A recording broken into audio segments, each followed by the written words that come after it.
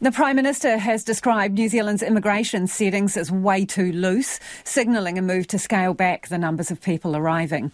Even Labour accepts it is now time to reconsider the policies, a significant shift from both major parties. Here's our Deputy Political Editor, Craig McCulloch. Reset, restart or rebalance. The immigration question's one that has befuddled governments of all stripes, and one Australia is currently grappling with as it moves to halve its intake. The new migration strategy we'll announce this week will bring migration back to sustainable levels. When we arrived in government, we found a migration system in tatters. We are determined to fix this. On this side of the ditch, New Zealand is also experiencing a post-COVID surge, a net gain of about 118,000 people in the year to September.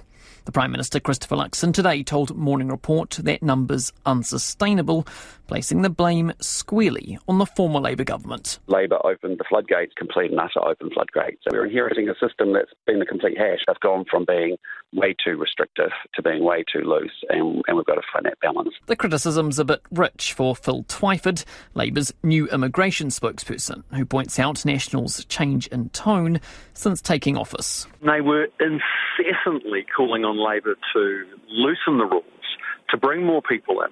So they're singing a very different song now. Indeed, over the last term, National repeatedly supported Labour when it loosened immigration settings and at times urged it to go further and faster.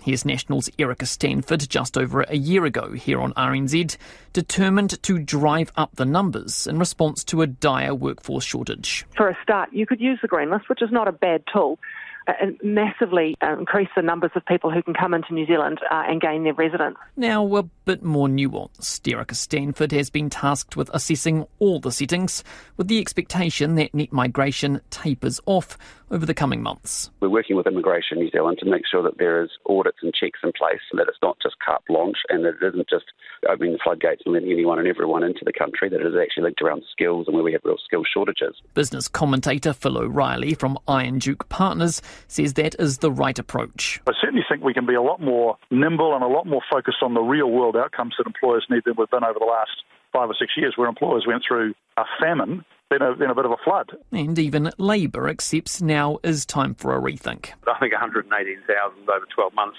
probably is too much. But you've got to remember we were coming off the most extreme skills shortages that we've seen in memory. The back and forth makes uncomfortable listening for Green MP Ricardo Menendez-March, who fears a strategy where migrants are viewed as mere economic units. Using terms like opening the floodgates serves to undermine our migrant community by putting out a dog whistle that is very well recorded as anti-immigration sentiment. The debate set to continue, with the latest update on migration figures out tomorrow.